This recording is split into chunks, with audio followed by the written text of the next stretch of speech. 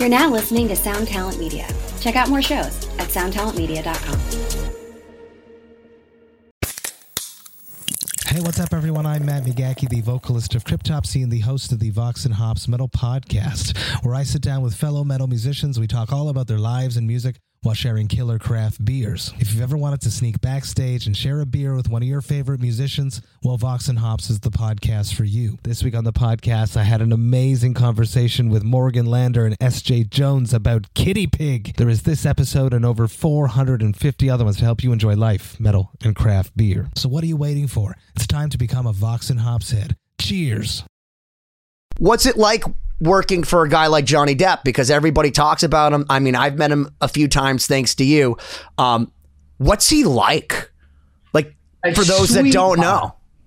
A sweet, lovable man. Kind, compassionate, friendly. I've never seen him angry. There. He seems like he maintains his composure very well under pressure, obviously, as we've all seen. I mean, think about what happened to his life. I mean, he went from this guy. I mean, he hung out with Nicolas Cage, said, you know, well, you should come with me to auditions. You know, you'll probably get some work, while he was trying to be in a band. And that's how it started. Nicolas Cage took him to auditions, but he always wanted to be in a rock band. And now he can be.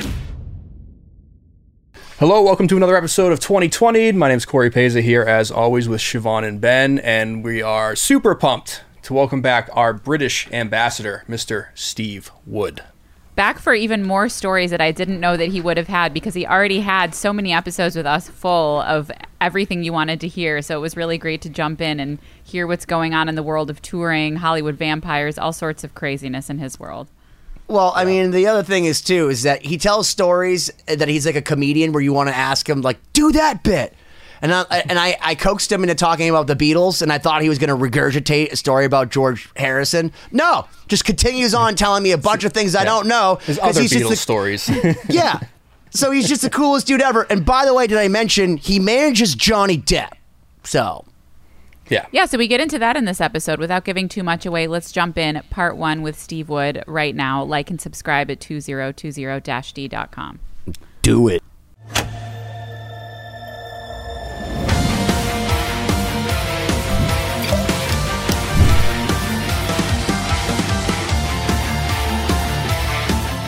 Ladies and gentlemen, my name is Benny Goodman. I'm just going to drive right into the craziness, the MK Ultra, the peak of this trip, because you can't slow the man we're about to talk to down. You just can't.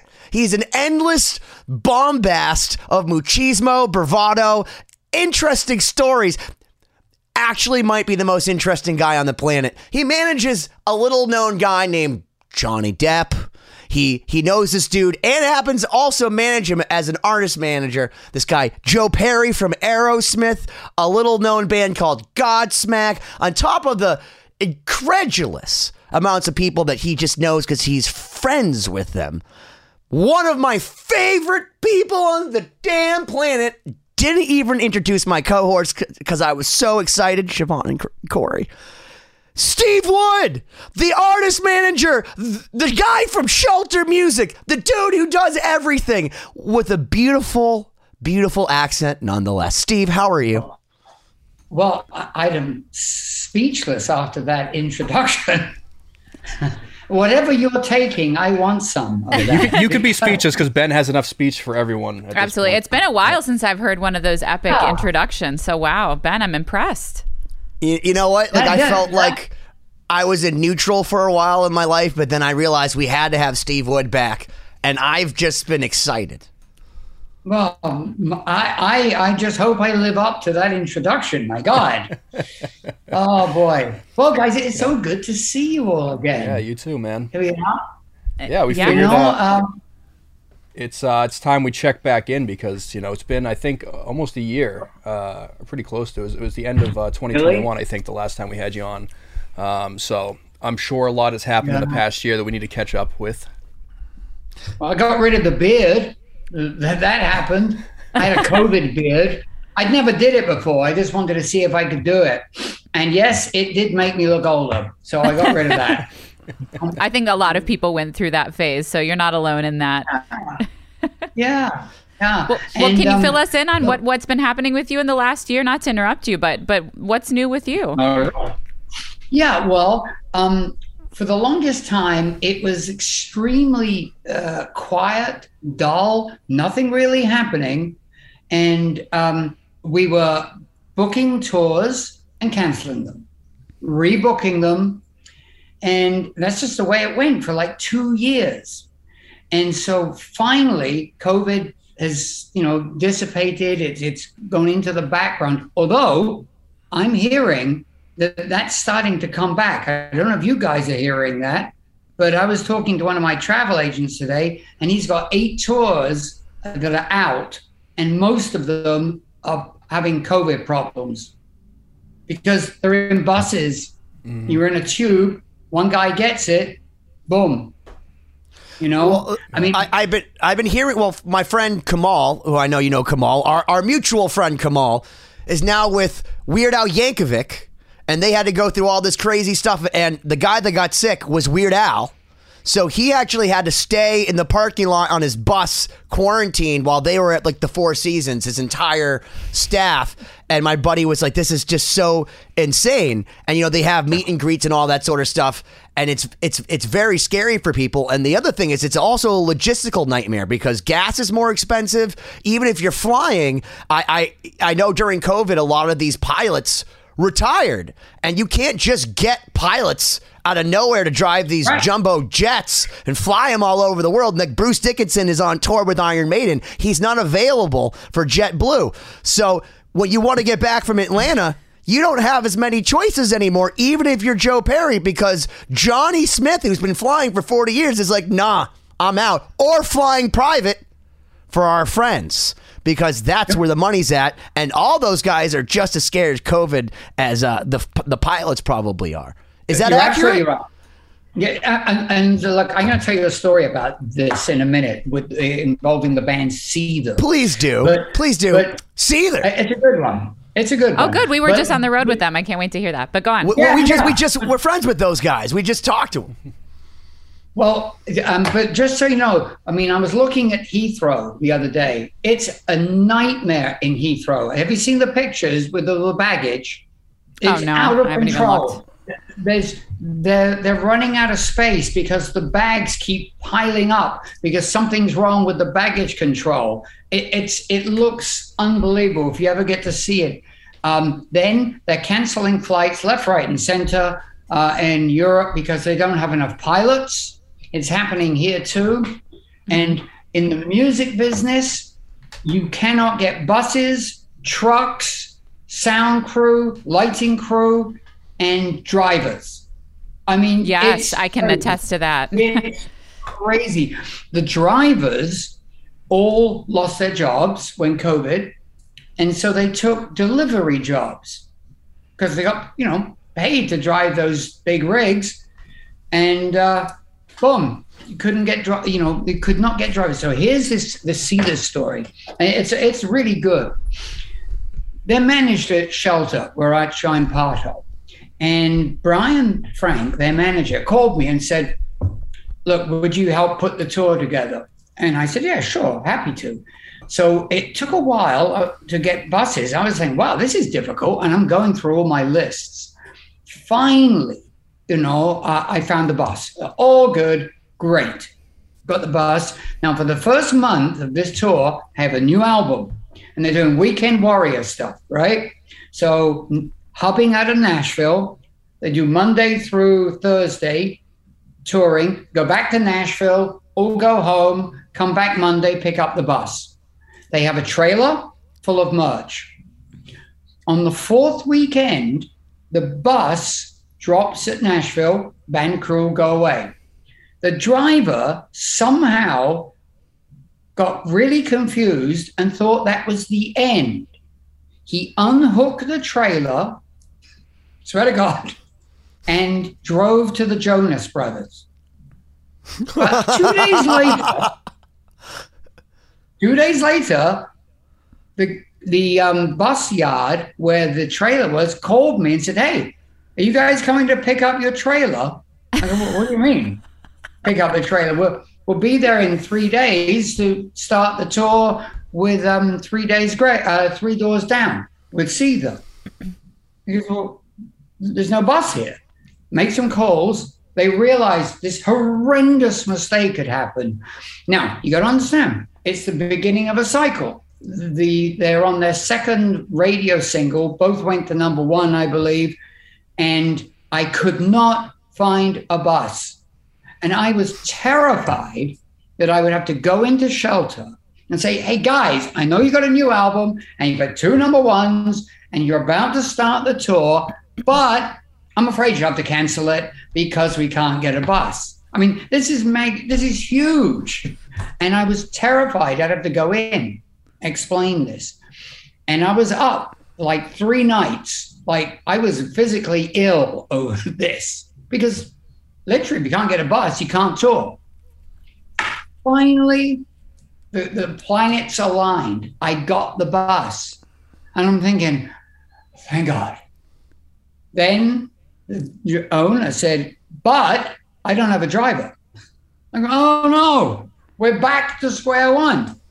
I went everywhere I could, tried everything. I found a driver. Now, he realized my predicament. So he goes, "Well, I'm going to gouge this guy 300% over the rate for bus drivers. 300%. What am I going to say?" I said, "Yes." So that night, I thought, thank God, I'm going to bed. I'm get a good night's sleep.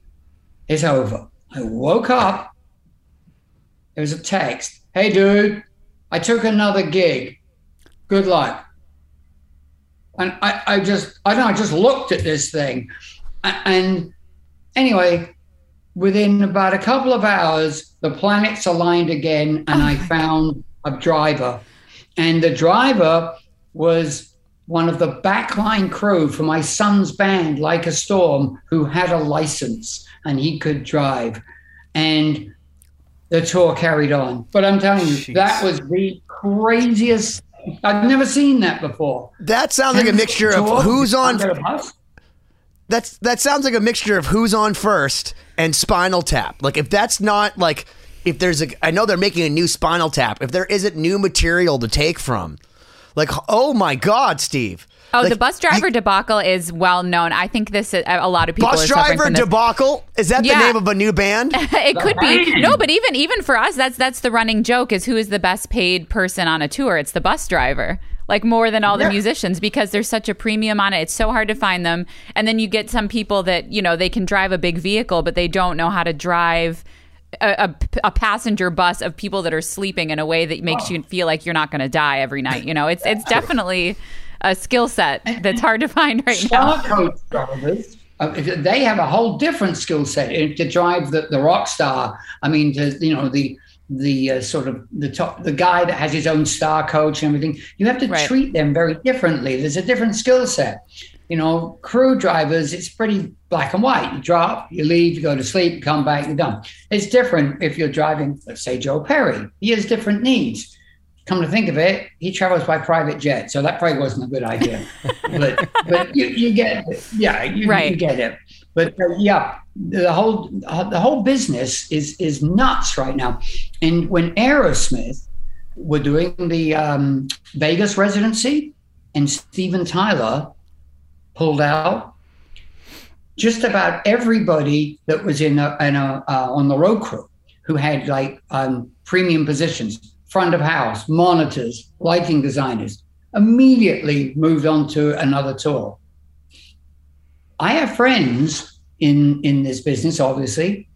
They're turning things down every day.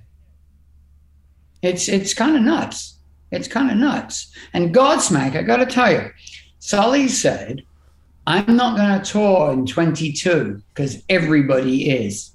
And he said, "We're going to tour in 23. And now I got to hand it to him. He was right, because it's tough touring. And there's only enough dollars to go around. You can't go to everything.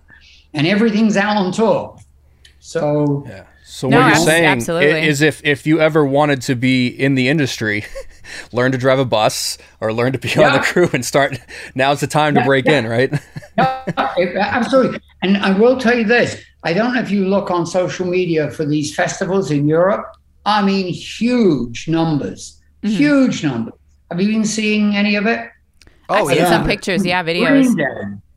Green Day, the Eagles in Hyde Park, Glastonbury, Hellfest in France, massive. It's almost like I could see the curvature of the earth in the back. There was a clip that the drummer from Korn posted. I saw on Instagram, and the crowd, So the crowd was so big that you could see the delay from the kick drum because everyone was doing this to the sound. So every time the kick drum hit, you saw a wave go from the front to the back. You could see the speed of sound in people's headbanging. It was insane. Wow. I saw Steel Panther last night. They had thousands of people doing this, to Weenie Ride was the name of the song. Do you know the song? Yes. Weenie, of course. I mean, there must have been 60,000 people doing that. And it's huge in Europe. But what isn't huge right now is bands doing 5 shows a week. Those numbers are slightly down, actually. Festivals, because there's a smorgasbord of activity and there's something for everybody. Big. People want to come and be entertained. But, doing your own shows 5 days a week, that's not doing blowout numbers yet, But it'll get there. I hope so, because we just put the Hollywood Vampires on sale. And for next year, it's doing well. Yeah, well, hold on. Can we just stop for a moment? Because in the Hollywood Vampires, you have 3, as we say in Hebrew, shalosh regalim, which means the 3 legs, the biggest holidays, except the holiday is Alice Cooper, Johnny Depp, and Joe Perry. And each one of them by themselves. I saw that. Tommy has been elevated. He's been promoted from the Alice Cooper band to an official vampire. Is that the deal? Correct. And he's a great guitarist. But here's the thing. Johnny Depp, if he was to go into a magazine and say something, let's say, quote John Lennon and say, "I'm bigger than Jesus," he might not be wrong. So I feel like anything that you might say that would apply to any other band for 5 days a week does not exist for Captain Jack Sparrow / At Night plays with Jeff Beck. Am I right here? Now? In this day? Absolutely. Absolutely. Have you, I don't know if you know, I was reading that people are coming to Johnny with roles now, movies. He's coming back. And big I have time. no doubt. Yeah. He's on tour with Jeff Beck. Did you hear any of the songs? The one about Hedy Lamarr? I really liked it. He's got a really cool voice that when I saw him live a few times, but he's got that quiet kind of crooner thing going for him that unless you really listen with good headphones on, it's kind of hard, but he really has this interesting voice that I can understand why Jeff Beck would go, I could do something with this. It's so unique, and it's not what I expected out of him, but I guess considering he was a musician before he was even an actor, it makes sense that he hangs out with Joe Perry and Clapton and Jimmy Page and everybody else and Paul McCartney and Dave Grohl, whatever. You'd expect this guy might be good at this point, and it seems like he's finally reached that level, especially as a vocalist, because as a guitar player, he's good. I've heard him play, but his singing is so unique. Is that going to be the next iteration of the Vampires, you think? More Johnny singing? Correct.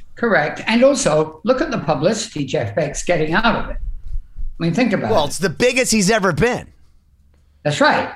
And we went up on sale during all of that. Didn't hurt at all. Exciting. I'm actually hearing that Disney are coming around to Captain Jack Sparrow again. Have you heard this? I heard that they were even coming around about it before he was even acquitted because it was such a big deal. Look, they say PR is PR. All press is good press, but Johnny Depp did exactly what Dennis Leary used to say. You do drugs once, then you come out and you say, I'm sorry. And then everyone's like, you're the fucking greatest, and put you on the cover of People. And that's not exactly it. But he goes up there and he says, he's so earnest. He's like, yeah, maybe I was a little drunk. I don't even remember what roles I'm in. And he's just enjoyable as a human being. It doesn't even matter. Now everyone's so bought into Johnny Depp, he can do anything. Because now that you realize he's not this giant monster, and he's certainly no more monster than that monster he was married to, now we can like him again. Which I liked him the whole time, but now we can like him again, and now he's the biggest ever. So if he was suing for $55 million, I bet you Oprah will invite him on for fucking $55 million just to talk about what it's like for a man to be abused. His life's going to change, and for much better ways. No, he's in a good place right now. He's in a good place. And you got to think, if you were him, I mean, my God, he wanted to be in a rock band and a rock star, and it all came true for him. He calls acting his day job, by the way. Well, you know what? He's so talented that he might be able to make that his day job. Because if he does this thing, well, first off, Jeff Beck, let's talk about him, because Jeff Beck is notoriously the greatest guitarist that didn't get the acclaim that Clapton or Santana or all these other guitar players that just are not as good. I'll say it. They aren't as good as Jeff Beck. But Jeff Beck is so highbrow that a lot of the people that listen to I Shot the Sheriff could not understand what he was doing with the whammy bar. But now that he's friends with, Johnny Depp, who acknowledges that Jeff Beck is the greatest, he shows back up in England for the first time, in a public appearance, where on stage with Jeff Beck. And I guarantee you, more Zennials, Millennials, Generation, Z2 or whatever the hell they are on now, Googled Jeff Beck. They're the greatest guitarist that nobody cared about. And we're going to care about him now. Thanks, Johnny. And that's where we're at. Jeff Beck's going to be replacing Eric Clapton, since Eric Clapton's a racist and doesn't deny science. We're opening up the door for Jeff Beck and Johnny Depp. Rant over. Sure. Well, he was on a Friday. He was in court getting acquitted, as it were. And on Sunday, he was in Sheffield, England, on stage with Jeff Beck. Of course, when he walked on, huge. Not a bad week. Yeah, and it just gets better and better and better. And then we announced the vampires in the middle of all that, It's exciting. We're doing the O2 in London, which is the 18,000-seater. Exciting. Well, incredible. That's great. Are you excited that, because I know you're a British guy that plays guitar, that you now have an excuse to talk to Jeff Beck? Oh, I don't know about that. Of course, I'd like to, maybe. I don't think I'll be jamming with him anytime soon. But you won't if you have that mindset, Steve. No, listen. This is. I didn't mean this to be a Jeff Beck conversation, but I send you clips of him playing things, Benny, that just, I don't know. I throw out I don't get it. How can you be that good? I don't know. I'm speechless. Yeah, I think it's incredible, and of course it's Jeff Beck's year, because who's he playing with when he's not with Johnny Depp now? He's playing on Ozzy Osbourne's new song, Patient Number 9. Is that not with Robert Trujillo from Metallica and Chad Smith from the Red Hot Chili Peppers? So Jeff Beck has gone from being Eric Clapton's fill-in to now playing with JD. We can just call him JD at this point. And Ozzy, because we don't even need an Osbourne. So I guess it is Jeff's year. That's my end of my rant, because I love Jeff Beck and I'm glad he finally got to do it. But most importantly, your client, Johnny Depp, finally reached his dream, which is to be a rock star. He said, Jeff Beck, that the album, which is out soon, it's called 18.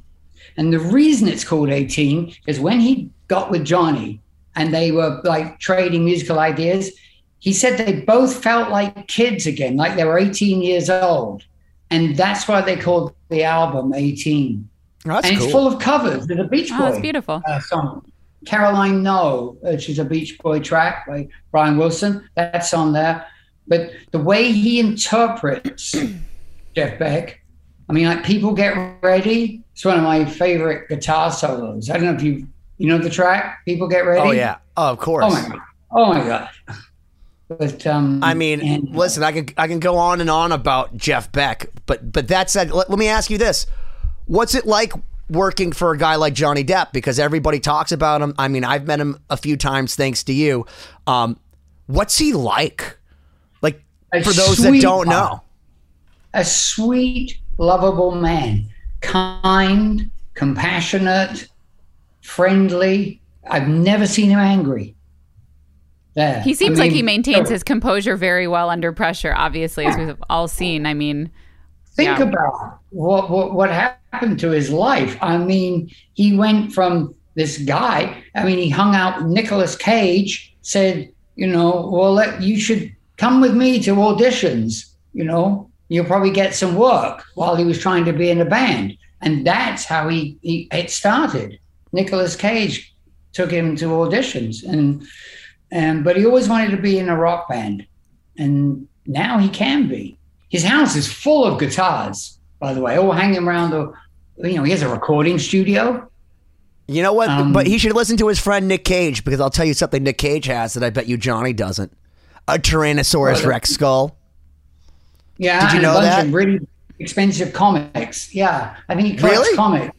Yeah, I think so. Yeah, but yes, he does have that skull. I know about that. Well, he won it from Leonardo DiCaprio. I mean, I put in a bid, but I didn't win. I was a little annoyed. Leo and clearly Nick Cage outbid me. It was upsetting. Well, I just watched the new Nicolas Cage movie. It's really funny. Do you know the one I mean? Where he's Was it where he plays himself? He plays himself, right? Yeah, right? Yes, he's playing himself. He's a drug dealing, this drug dealer, very rich drug dealer, hires Nicolas Cage to come to his daughter's birthday party, and it's so funny. I can't remember the name of it. Is it the unbearable weight of massive talent? Correct. Yeah. Yeah. So it sounds like a Spinal Tap movie. Recommend it. Very funny. Nicolas Cage, funny. Can I tell? I'm gonna also make a recommendation as far as movies. Especially because it's such an allegory for what's going on right now. But Beavis and Butthead Do the Universe.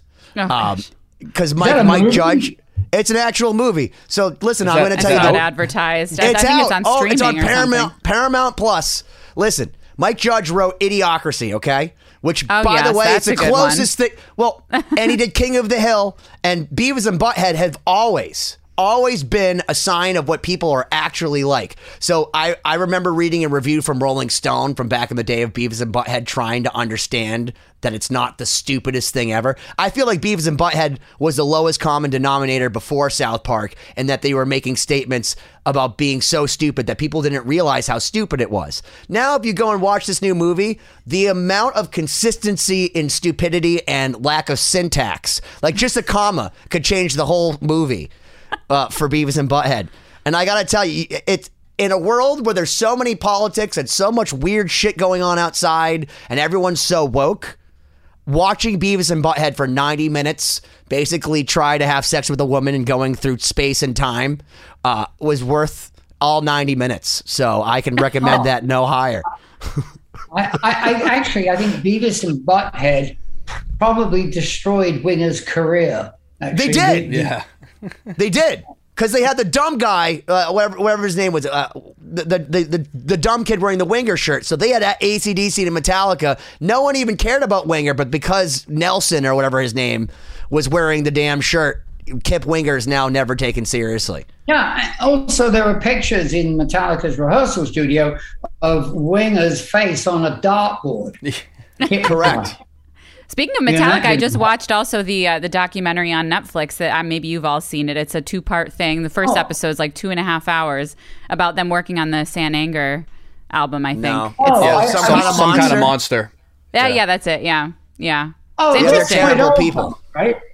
it's quite old, right? Some kind of. It might be. I just found it the other day. Yeah, I've seen it. Yeah. In fact, unlikable.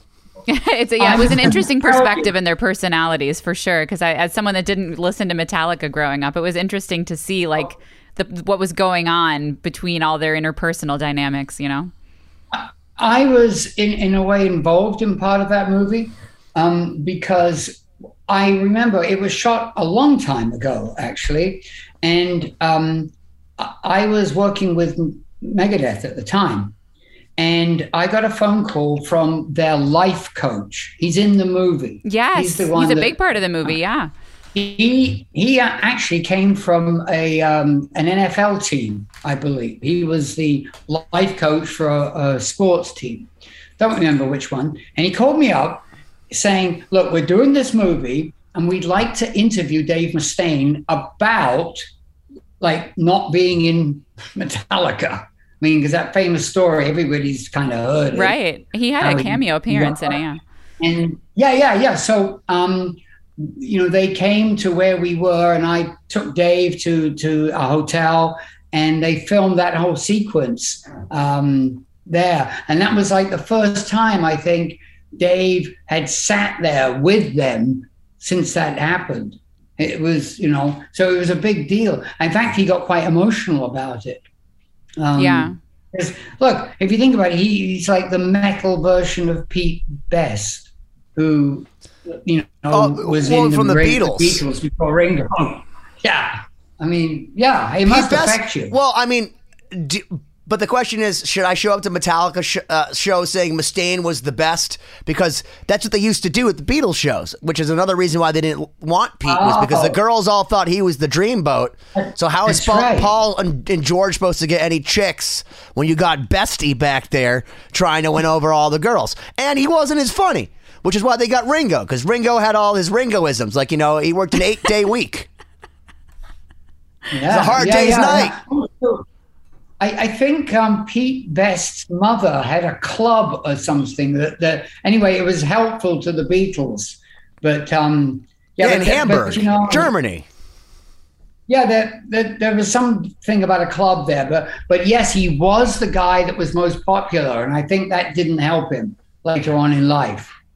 But actually, when I think back, I feel so blessed to have actually worked with 3 of the Beatles. To me, it's still. Most people haven't even met one, so that's a pretty big statement to make. You told us a story about George, but where do the other Beatles come in? Because I'll tell you. I was working with Dave Edmunds, incredible guitar player from England, produced all the Stray Cats records and lots of others. And he was a neighbor of George Harrison, who lived in that Friar Park.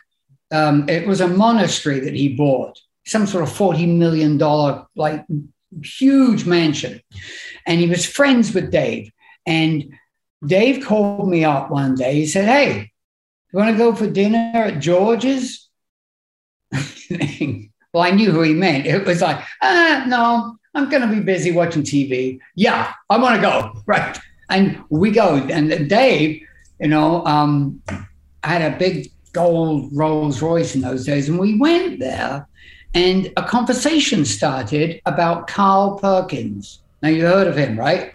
Great drummer. Carl Perkins. Carl was going to have a documentary made about him, and he wanted a band around him, and then they'd play all of his songs. And so during the course of this meeting, the band was put together, and the band was made up of George Harrison, Ringo Starr, Eric Clapton, the Stray Cats, who's the guitar player? Earl Slick was in it, and all of Dave Edmunds' band. And so I was asked to run all the production for this show, which was going to be filmed. And we would go to rehearsals, and the UK press got hold of this because there's 2 of the Beatles, first time this had happened since they broke up. And we did the show, and it was incredible. And there I was, Ringo, Paul, Eric, unbelievable. I'll never forget it. I mean, crazy. That's wild. Well, so Crazy. let me ask you this. What's it like being in a room with all those guys playing? You have Ringo Starr back there. There's George Harrison, Eric, and I mean, nevertheless, what's Brian Setzer doing in the room?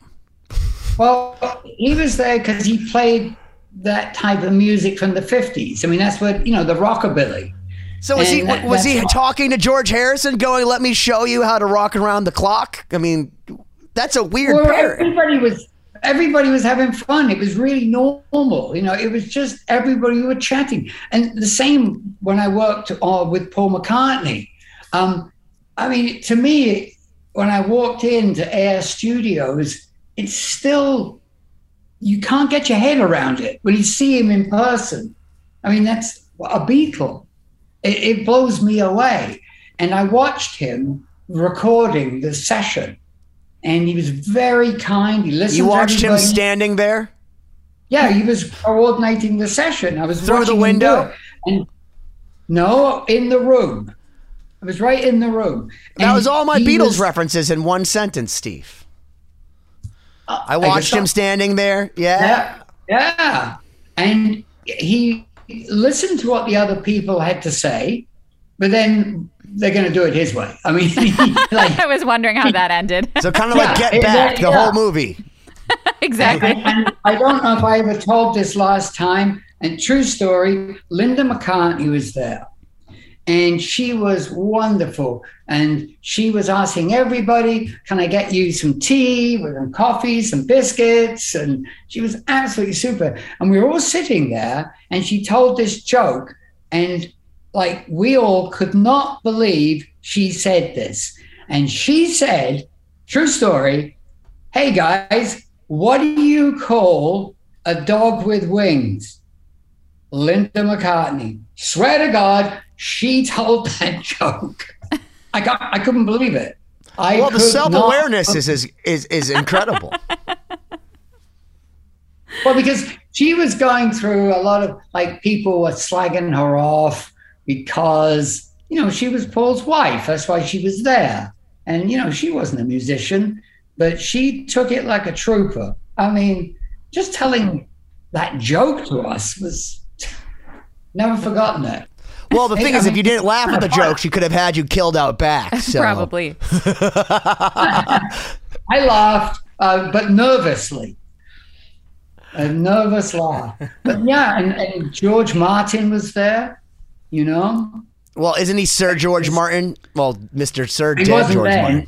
Yeah. Oh, fair enough. Wondered, do you think he got any additional income from producing the Beatles? Because let's be honest, he was the fifth Beatle.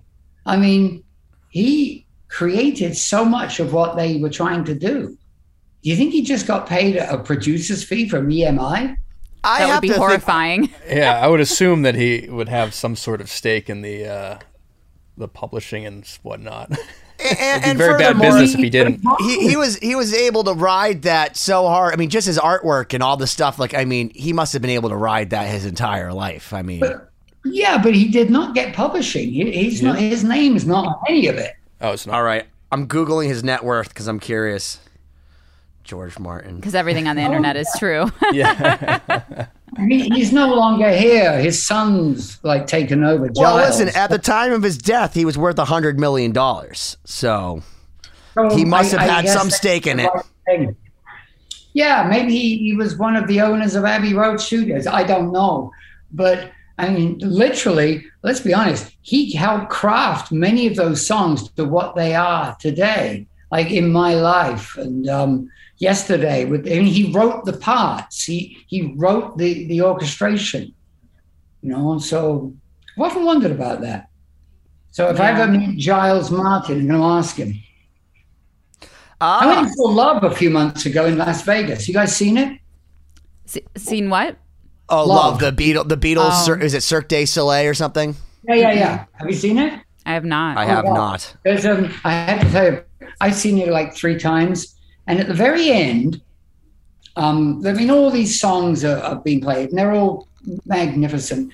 4 massive posters unfurl of each Beatle. I come down. And I actually had moist eyes because I realized this is never going to happen again. That's never going to be repeated. That's what they're saying in the lab when they're creating the holograms of everybody everyone's been saying this is never going to happen again until now. Well, yeah, but you know what I mean. I mean, it was to me emotional, and I can believe it's not going to happen again. Look at music today; it's not going to happen again. By the way, interesting fact. Yeah. I just want to bring it back to George Martin. I looked it up. He was getting paid only £3,000 a year, and then got annoyed when he generated millions and millions of pounds for EMI. And then he was the first one to cut a deal where he gets part of the revenue. So he actually cut that deal, and I guess he created the landscape for future producers to take points. Yeah, it's interesting to think about. He invented the model, right? But even now, it's interesting. No, go ahead. Sorry. No, that's it. I just said I often thought about that.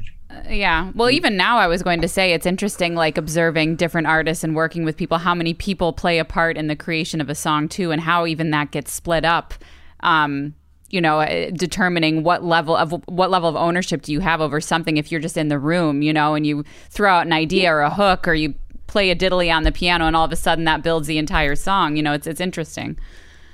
Look, you're in a band, like Star said. I mean, I often wonder how, there'll be a main writer, but the drummer plays his parts, the bass player's playing his parts. At what point do you have some ownership, and at what point do you not?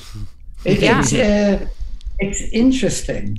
Yeah, no, it's a good question. I mean, in our case, Dustin, the singer, is the primary writer, and he works with other people, producers, and he controls it all, Steve. He controls it all. He doesn't even let them play on the record. Show, right? But listen how brilliant this is. He's friends with everyone in the band. They're all capable because he wanted to answer your question, which is no control, Steve. Instead, he hires session musicians and then brings it to the band and says, play this.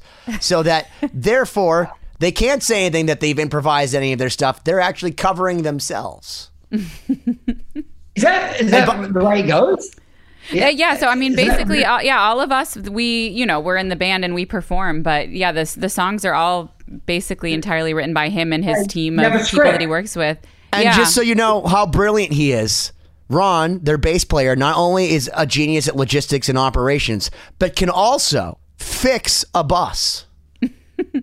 Really? I'm serious. Yeah, that's why he's their bass player. I mean, he speaks multiple languages. He can book tours. He books the tours for you, doesn't he? He helps. I mean, Ron's very involved in the logistics. I mean, Starset is probably not your typical band model. It really is a business in a lot of ways. Dustin is the primary creative director. It's brilliant. But yeah, when it comes, it's interesting talking about the buses and logistics because Starset, we own the buses that we use, so finding drivers is one thing. But luckily, we're not at the helm of having to rent from somebody. Those are in the stock, Brilliant. So we have that in the capital stock available, however they decide to do it. But yeah, they were really ahead of the game with. Is Starset one guy or with employees, or how does that work? Actually? I mean, it's a good question. I guess it depends on how you define it. I mean, we're all part of the brand of the band, and I don't want to speak for them, but when it comes to the writing of the music and the direction of where things are going or what's coming next, I don't really have any control of that. So a little bit of both, I suppose. Yeah, it's really cool because he's a visionary. It seems like from an outside perspective that definitely masterminds everything, but he makes it integral in the sense that everybody in the band has their own story. They're all woven into this fabric. So even though Siobhan may not be playing on the record, people know who she is because the way he brands the band. Every single character, every single member of the band is a character in this story. So really, it's a universe. Yeah. So it's not really a band or versus Star one person. Wars. It's a Ghostbusters. Universe. Yeah, exactly. It's an overarching thing that encompasses many things, including the band, including the story, including the music, and every person has a place in that. But your level of involvement and the outfits, and the outfits as well. And did he design all those? They weren't custom designed, but the idea was, that was their idea. But they found what matched the aesthetic of the where the vision was going. I was meaning to ask you. Now you're on tour. What's it like? Are you enjoying festival touring? Yeah, well, we haven't been doing a lot of festivals. This is so interesting. You were talking about 5 nights a week. That's kind of what we're doing right now. We're on a headline tour. So we had done one, post-COVID. We did a small acoustic tour in summer of 2021. We did another headline tour in the winter, which is, I think, when we last spoke to you. And it wasn't really selling as well as it is now. So I think now we're kind of in another arena of people really going all out to concerts. So it's actually been going quite well. Most of the places, most of the places, the crowds are great. But you're right. I think it's pretty apparent that we're competing with a lot of other acts and venues and, everyone going out at the same time. When you were talking about Godsmack, I'm like, well, yeah, it makes sense because, some of our routing is very strange because of having to compete with other people that are going at the same venues. So I would say it's not quite like some of our other tours, but it's been great. Better than expected, I think. How's COVID affecting you? I mean, do you have COVID compliant officers, or how do you deal with it? So far, I'm dealing with it right now with Joe Perry. Really? Well, we're going into Canada soon, and we definitely had to present some extra stuff for that. I mean, we had to send all of the COVID cards and everything. But for the most part at the venues, there haven't been many mask mandates or requirements for testing or anything. So it's been pretty open for the most part. And luckily, no one's gotten sick to the point of not being able to perform. So, we start the Joe Perry rehearsals up in the Boston area soon, and I went to Live Nation, and I got them to hook me up with a professional COVID testing facility, and you cannot enter the rehearsal unless you have a negative test. And I have a team there. And then everybody that comes in has to be tested daily. Do you have that on tours? Right now, no. I would say more in the winter tour that we did that was a lot more Live Nation venues. We dealt with that a lot more. So I remember having to do some of the rapid tests, or you had to present your vaccine card. Yeah. It was much more difficult, I think, this was 6-7 months ago. Also might be venue things. If they're Live Nation venues, that probably changes a lot too. Yeah. Yeah, so, well, we're dealing with it, but it's quite expensive to actually hire a company because they do it all professionally. Yeah. I think across the board, everything is more expensive, it seems. Like, the transportation, the drivers, the COVID protocols, everything. I think touring, you have to be in a really good position to be able to manage all of the necessary expenses because everything's just more. Well, and not only that, because of COVID, all the promoters took such a beating by not being able to play. They're dropping their guarantees about 20% of what you got last time round because they made no money. And so things cost more and you're getting paid less. Right. And that's the other joke. It's inflation affects everything except, let's just pay musicians less and lower ticket prices. And it's the one area where it seems like everything has gone down rather than up. And another trend that I'm seeing a lot, which is very upsetting to me, is bands just not bringing a bassist on tour. That's terrible. I've seen so many shows where there's just no bass. They're just like, fuck that guy. Well, wow. I saw you on a video a little while ago where you were playing an outdoor festival. You were already getting into it. What was that? Yeah. I was opening for Trace Adkins with a group that I play with from time to time. Yeah. It wasn't a tour or anything. It was just a one-off. But it was fun. I saw you. Well, you know what? In response to what you were saying about people just not having bass players, I have to tell you a story. When I was tour managing Kiss, they used to have an off-stage keyboard player. His name's Gary Corbett. Unfortunately, Gary was also part of Cinderella, actually. And he unfortunately passed away a few months ago. But we were on a tour. I think it was the Hot in the Shade tour. And the ticket sales weren't great. So cuts had to be made. And so there was a meeting, and Gene and Paul and I was there. And they were working, what can we cut? Keep the train rolling. And the idea was, well, we could record the keyboard player's parts. This is before everything was digital. Tape everything that he does and fire him. And then just play his parts through the PA. And they said, that's a great idea. That's exactly what they did. And then everyone followed suit on everything. Yeah, they just taped him and he played his parts. There's lots of stories about Kiss and money, and they're probably all true, actually. But it still was wonderful memories for me. Oh gosh. But touring has been interesting. I mean, another story that's coming back to the driver thing. We're touring with a band called Red, which you guys might know. I love their music; they're great. But I think it might be the bass player that's actually driving the bus, also. So he's playing the show. Yeah, he has the license, and so that's how he's justifying his job. He's like, "No, guys, I'll drive too. It's fine." Yeah. Oh no, I don't know how he does it. Yeah, I don't know how he does it, but it's just funny to see them rolling in, and it's one of the guys in the band driving the bus.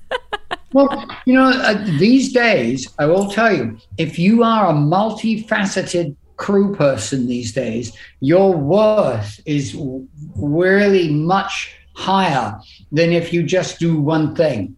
So if you're a tour manager that has knowledge of accounting as well, then you can do that. That saves an extra person and you charge a bit more, but so that, or sound engineers that can do production. That's another one that's very popular.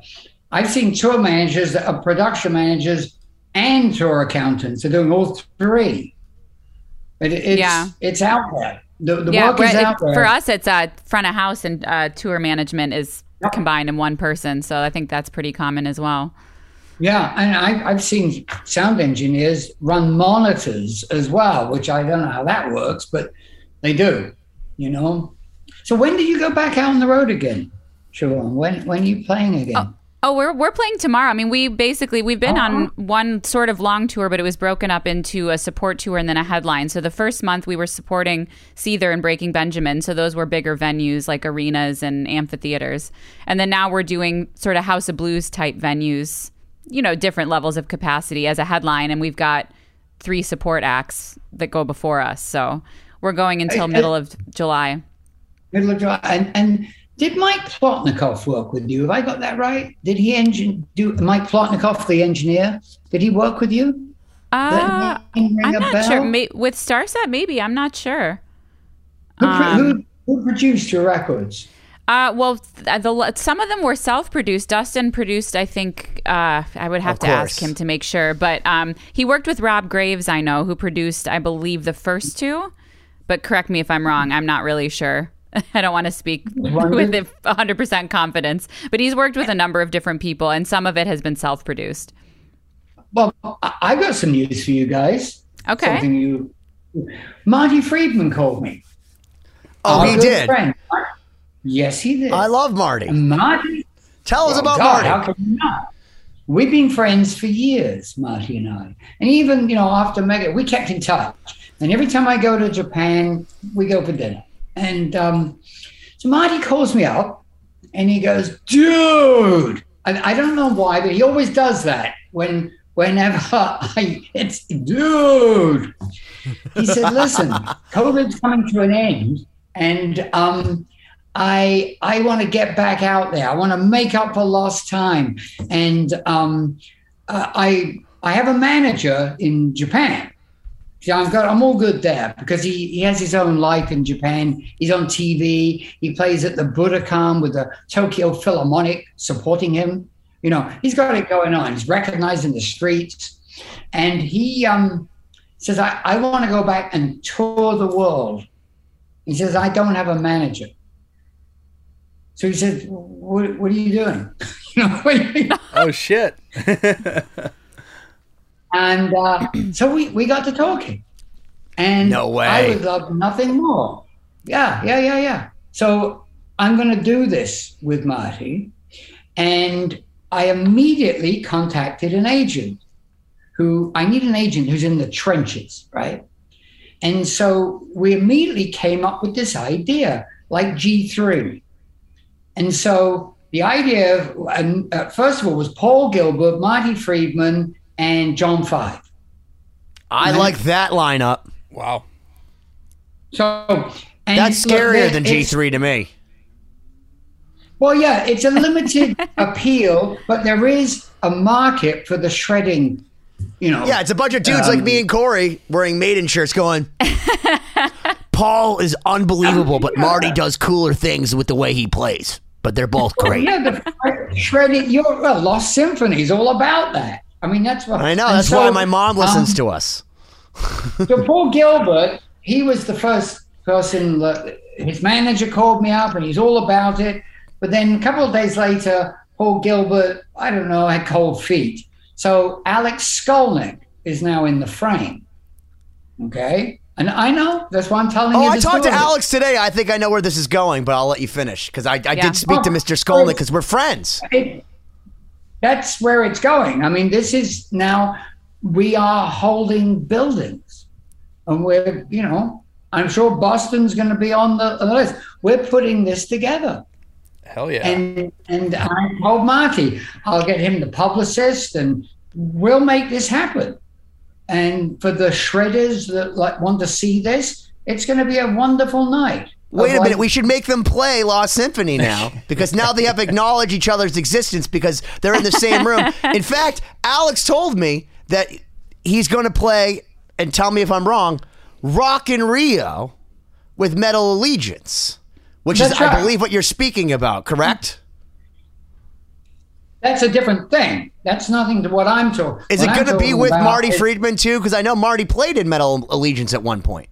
Yes, but this is a different thing altogether. This is basically me handling Marty, putting together a tour. Wow. Of 3 guitar players. And then, while all that's going on, David Ellefson, have you heard this? Have you heard from David recently? Well, actually, Not just really. broke He a seems to have story resurfaced, online. I saw him at NAMM, and he told me that he's now back in the saddle with Mr. Jeff Young from So Far, So Good, So What. And that he's even been jamming a little bit with Jimmy DeGrasso, who used to play with Alice Cooper, but also played with Al Pitrelli in Megadeth back in the day when they released Dread and the Fugitive. I managed that era and many eras for Megadeth. But so, Steve, the only people on the internet that know this went on to Metal Injection and Blabbermouth when they shared my story because I happened to be, we know this, we're friends with David Ellefson. He was in Lost Symphony. I ran into him at NAMM and I was like, hey man, you want to talk? And he's like, yeah. And then he just lets loose. So Jeff was playing me, and by Jeff I mean Jeff Young, some stuff that was supposed to be on the next album, Rust in Peace, but he didn't end up staying in the band. He goes, I remember those songs, and now we're doing them. Years later. Yes. David's happy. David thinks it's, it'll probably upset Mustaine, which I think he gets some joy out of. But, as he might and should. The ever complicated story. Yeah. Also, Dave Mustaine's wife got in touch with me the other day because I haven't spoken to her in years. And she called me up and she said, hey, I'm in the Lake District in England. And do you know anybody that could hook me up that knows anything about falconry? What? What a random thing like to when call. you have a big glove and a friggin' great hawk on there.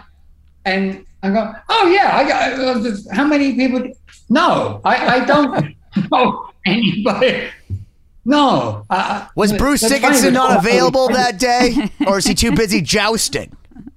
It's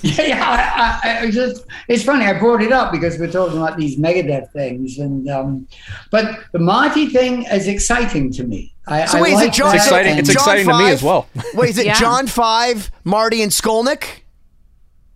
That was a discussion we were talking about because Paul Gilbert was the original idea. Because those are 3 of the scariest guitarists on the planet. Like literally, because I've seen John 5 and he's one of those guys. First off, very small, dainty hands for a guy that plays. Like when I shook his hand, I'm like, wow, you have like little girl hands. And meanwhile, he's playing like 6 octaves on the guitar. But he's the scariest. And not even just because he wears a mask. The scariest player as far as like can chicken pick, can play Van Halen. Like He is terrifyingly good. He's the guy that when we were doing Lost Symphony, I used to always say, well, if there's anybody who's going to come in and be, because like for me, Bumblefoot is the savant, like Rain Man. Like he sat there. I understand the Phrygian. Like that's Bumblefoot. So I saw Skolnick play with Bumblefoot on the Les Paul documentary we're doing, and Skolnick has a master's in jazz, and even him, he was like it was so great watching him play against the machine. It was like the chess master against the artificial intelligence that thinks it's sentient is Bumblefoot, because those guys are so tremendous. John 5 could do it. Marty would just, as David Ellison told me, would just bend into it. So he'd fuck it up, but then bend it like it was right. Because that's the thing that makes that's his superpower, is he can bend anything until it's right.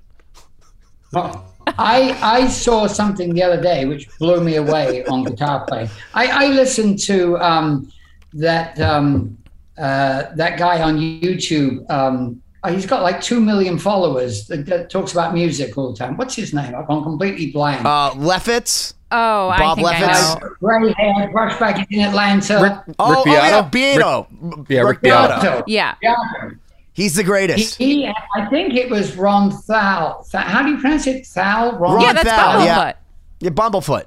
That's Bumblefoot. Bumblefoot, yeah. Playing a fretless guitar? Yeah, for Back in Black. Perfectly. Yeah, it's incredible. So let's set this up.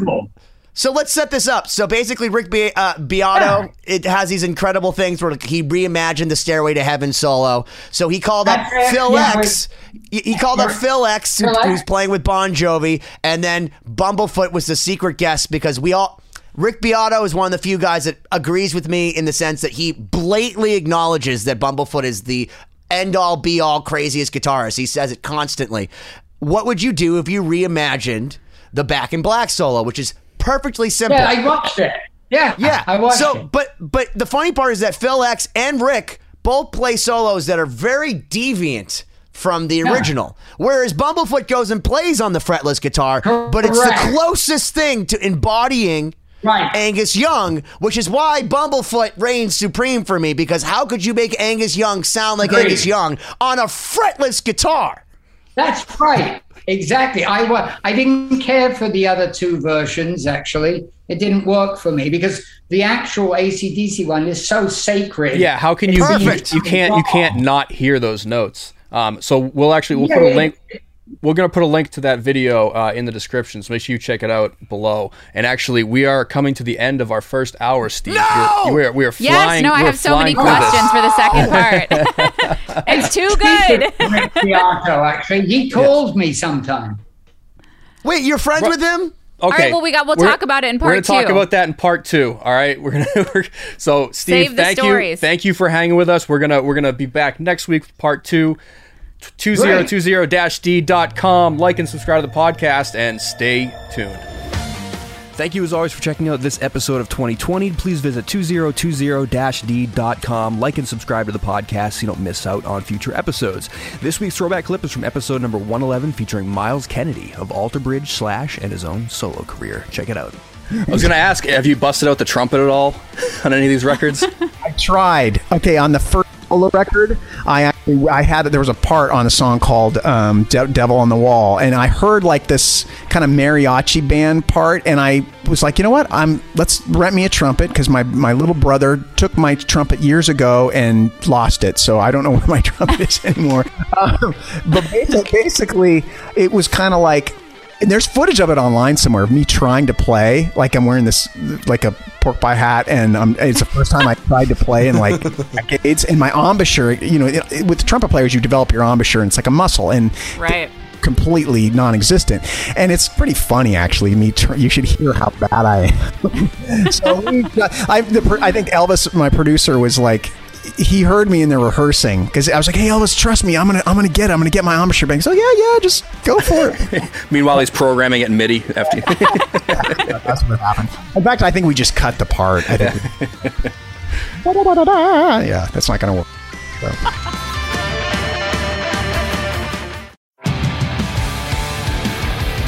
What's up, everybody? I am Finn McKenty, host of the Punk Rock NBA podcast, part of the Sound Talent Media podcast network. My podcast is all about doing what you love for a living, and every week I sit down and talk to people who have done exactly that. For example, musicians like Tommy from Between the Buried and Me, Matt from Periphery, Lil Lotus and Shinigami, among many others, photographers, artists, designers, YouTubers like Glenn Fricker and Sarah Dici, and I unpack exactly how they got to where they are today with the goal of helping you do the same. So if that sounds cool, you can listen and subscribe at soundtalentmedia.com, and I'll see you there.